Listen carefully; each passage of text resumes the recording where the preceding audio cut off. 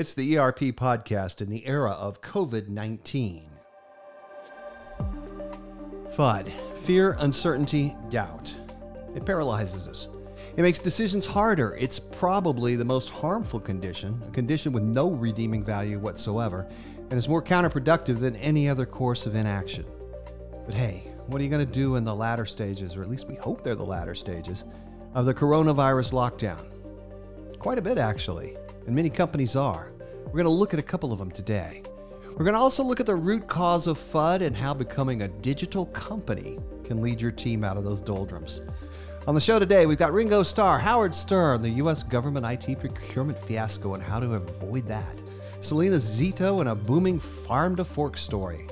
Well, not all those people are actually here, but we'll talk about them and how today's digital companies are adapting and changing with the times. It's all here in today's episode of the ERPodcast as part of the consultancy at Profit from ERP. The podcast is being brought to you by the Coalition Partners for Cloud ERP. It's not really an official coalition per se. They don't have actual meetings.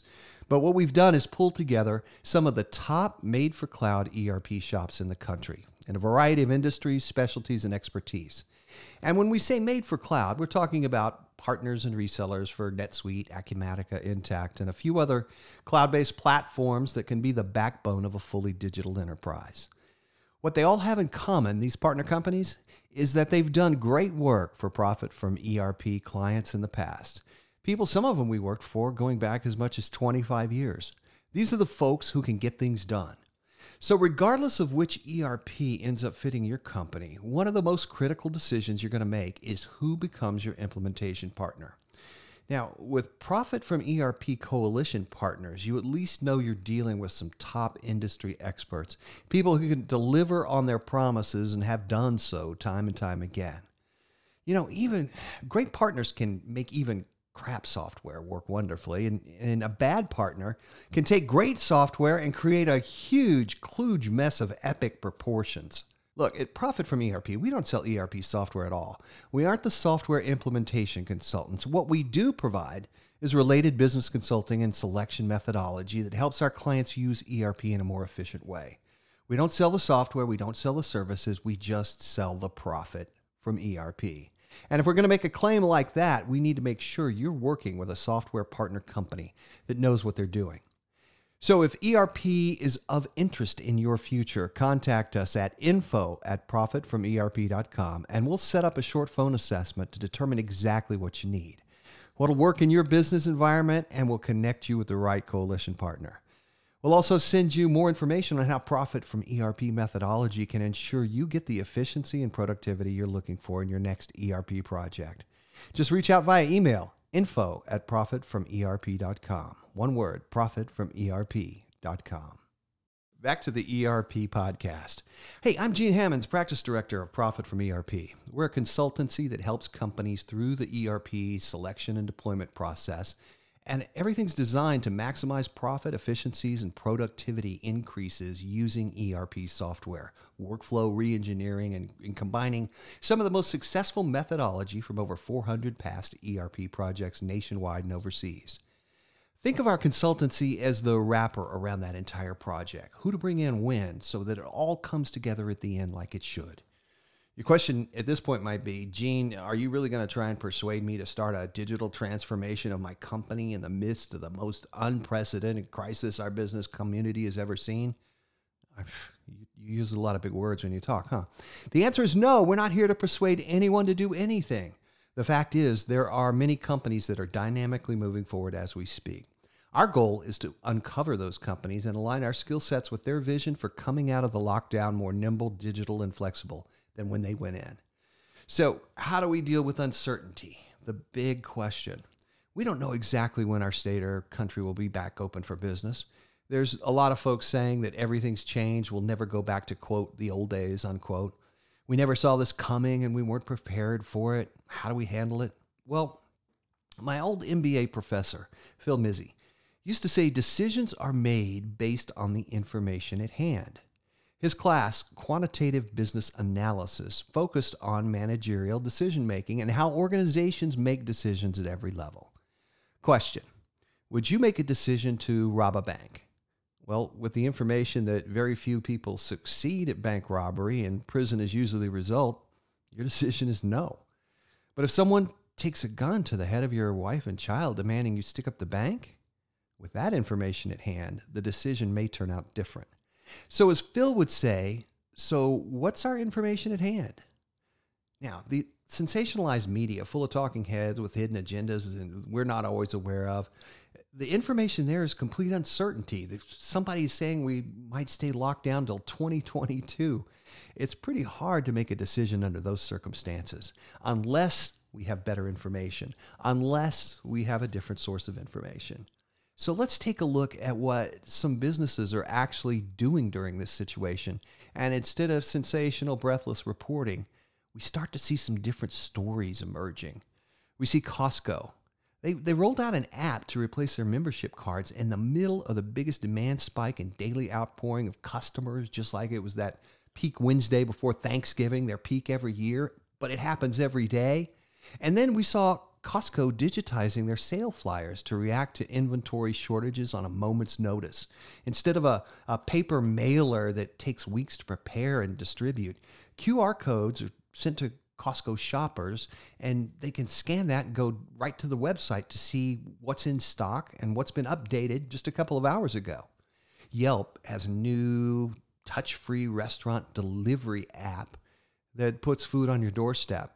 My local golf course, Dove Valley Ranch, even has an app for that. It's for touchless check-in.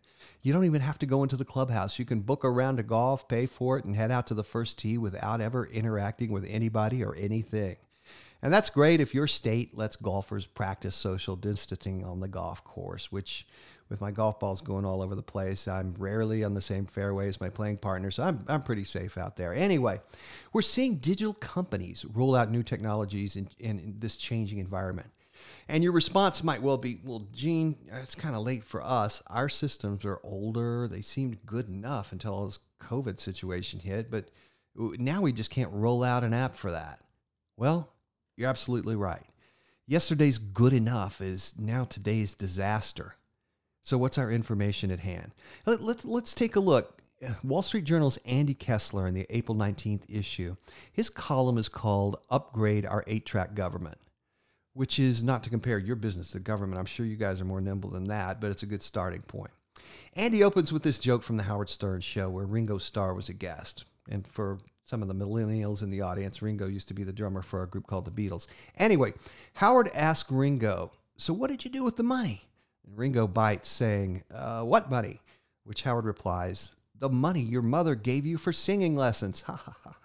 So that was the joke. But that's now our question. So what did you do with the money? You may have heard of the story of a Johns Hopkins researcher who discovered a coronavirus antibody test, and they were trying to get it reviewed by the FDA. This was a week or two ago, and it was a test that we, of course, need desperately, and one that should be fast-tracked now more than ever. It seems the whole process ground to a halt and was held up for precious days because the FDA regulations require all submissions to arrive on a CD-ROM with all the files burned on it. I hadn't even realized that nobody uses CD-ROM technology to transfer files anymore. I mean, thinking about it, the last two computers I've owned didn't even have a CD-ROM drive. I think I have a CD-ROM SuperDrive USB plug-in somewhere that I could pull out. Bought it years ago, but I don't think it's been out of the box in years. The FDA IT budget is reportedly $5.8 billion, and that's every year. So the question to the FDA is, so what did you do with the money? And the truth be told, they were probably having to pay extra just to make sure all their computers they bought still had CD-ROM drives. They're pretty hard to find these days. I don't know. But before we go pointing fingers, we need to look at ourselves. Digital companies using cloud-based software to run their enterprises, when the coronavirus lockdown hit and they had to go to a distributed home-based workforce, they hardly skipped a beat. Everyone could connect from home, so business was up and running at 8 a.m. the next day. Lockdown day one, not exactly business as usual, but they were up and running. Companies that weren't digital, companies using traditional software, had to immediately jump into action to roll out connectivity protocols so that their workers could somehow log back into the office. Meanwhile, digital companies sprung into action rolling out connected apps to better serve customers. So while traditional software companies are trying to connect their workforces, digital companies were connecting to customers and deploying new and creative ways to connect with what was important to their customers. Major crisis. What's more important, connecting to your customers or connecting to your internal AP clerk? I mean, she does a great job, but it's your customers. That's your future revenues. Think about your technology budget these past couple of years, and now you've got to ask yourself, so what did you do with the money? Granted, we all thought yesterday's technology was, quote, good enough, and there was no reason to upgrade. But today, a lot has changed.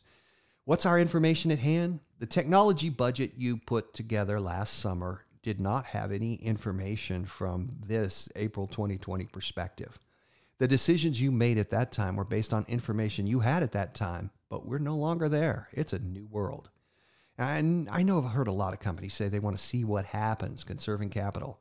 I've also heard a lot of companies say they're using this downtime to retool, launch digital cloud-based initiatives. So no matter what happens post-lockdown, they're going to be better prepared to handle any new changes come along. I've also heard of a lot of companies say they're using this downtime to retool, to launch digital cloud-based initiatives. So no matter what happens post-lockdown, they'll be better prepared to handle any new changes that come along. Cloud ERP has been with us for now 22 years, and let me let you in on a little secret. Cloud implementation teams generally just spend a few days at the beginning of every project on site. Why? Well, it's not because they have to, but it's because it makes the customers feel more comfortable. You can actually do a cloud ERP implementation completely remote, and several coalition partners have unveiled 30 and 60-day implementations, which, I mean, it's just financials to start with, and you bring on the other departments rolling out after that. But think of it, a 30-day implementation with all your people still home-based. Zoom is a beautiful thing. So we have clients that are moving forward. Now, you may ask, how can they do that, not knowing what the world is going to look like post-COVID? Here's another little secret. People don't change that much. Sure, we're going to see more remote workforces and hopefully less traffic because we're not all meeting downtown to do what we can accomplish via Zoom. But some companies are going to really prosper and some are going to fade, and it really kind of crosses lines that we didn't even think of before. Let's take a look at South Mountain Creamery. Salita Zito, the columnist for the Washington Examiner, wrote a piece April 21st. It's called, While the Economy Goes Bust, Farm to Table Goes Boom. She talks about a Middleton, PA dairy farm that milks their own cows, pasteurizes and processes milk, cream, butter, yogurt, adds eggs, produce, and meat from other farms, and delivers it to homes. They've got over 10,000 deliveries that are handled by a fleet of trucks. And so the local food movement has been growing South Mountain's business for a few years, but the coronavirus pandemic just exploded demand. So much so that sourcing their printed glass milk bottles now has a 10-week backlog. They can't source egg cartons quick enough to deliver all the eggs they have.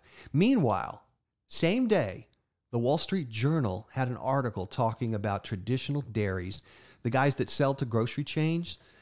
They're considering dumping milk and eggs because they're not bringing enough in price to cover the hatchery costs.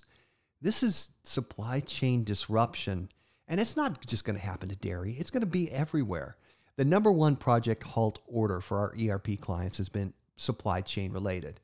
That is the top reason people have paused their current ERP and other digitization projects is supply chain disruption. China, of course, is a huge issue. From some manufacturers, they've got parts, assemblies, even complete manufactured products have become impossible to source. Factories are closed and shipments delayed. It's hard to spin up an ERP project when you're all hands on deck to build a stateside factory because staying in business is going to depend on whether or not you can have product to sell. Similarly, demand changes have affected supply chains, just like South Mountain.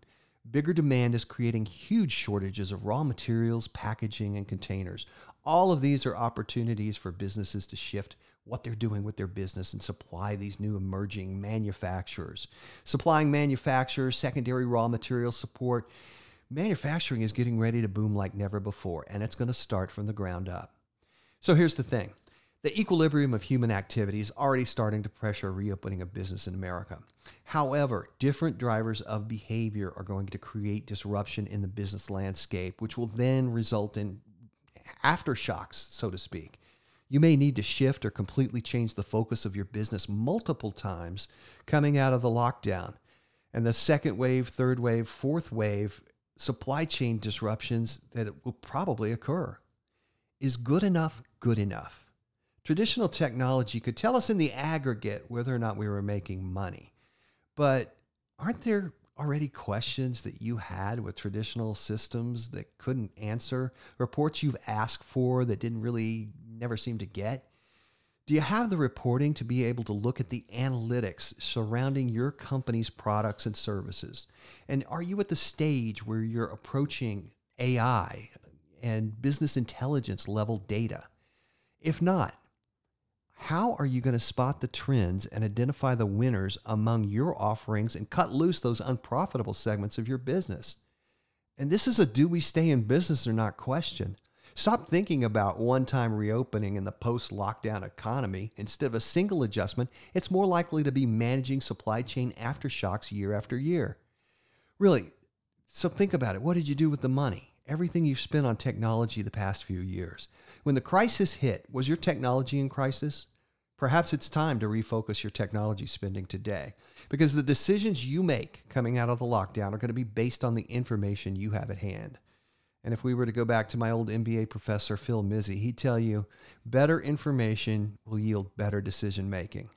Digital companies rely on better information. Digital companies monetize better information. In closing, there are actions you can take immediately, starting with repurposing the technology budget that you'd planned in a different era to take on the initiatives of today, geared more towards the challenges we'll all face.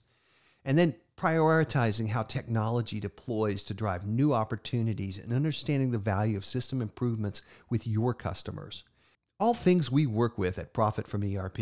And while ERP is the base, we're also helping integrate with different operational systems, marketing improvements, related apps, integrated systems, and organic digitization of your entire operation. And we have the connections to do it with experts that can help you with a full digital transformation to different suppliers, softwares, and business consultants that help make it all work. Profit from ERP. It's a consultancy with expertise far beyond our internal resources, but expanding nationwide with dozens of partner organizations, all geared to bringing you the expertise where you need it, when you need it. Like we said, if your plan is to conserve cash and wait and see, that one's a little too scary for us to get involved. But if your aim is to repurpose the resources you have to come out of the lockdown twice as good as you went in, contact us anytime at info@profitfromerp.com. I'm your host, Gene Hammonds, MBA. Thanks in no part to Phil Mizzi and his Quantitative Decision-Making 502 class. And I'm the director of Profit from ERP. Stay safe, my friends. Special note to interested vendors, I do accept Friday afternoon golf invitations and gift cards from Ping Golf, much preferred over another voicemail. And please do subscribe to our podcast and like us on Apple Podcasts so others can discover the ERP podcast. We'll see you next time. Copyright 2020 Rolling Thunder Studios, LLC, Brenham, Texas.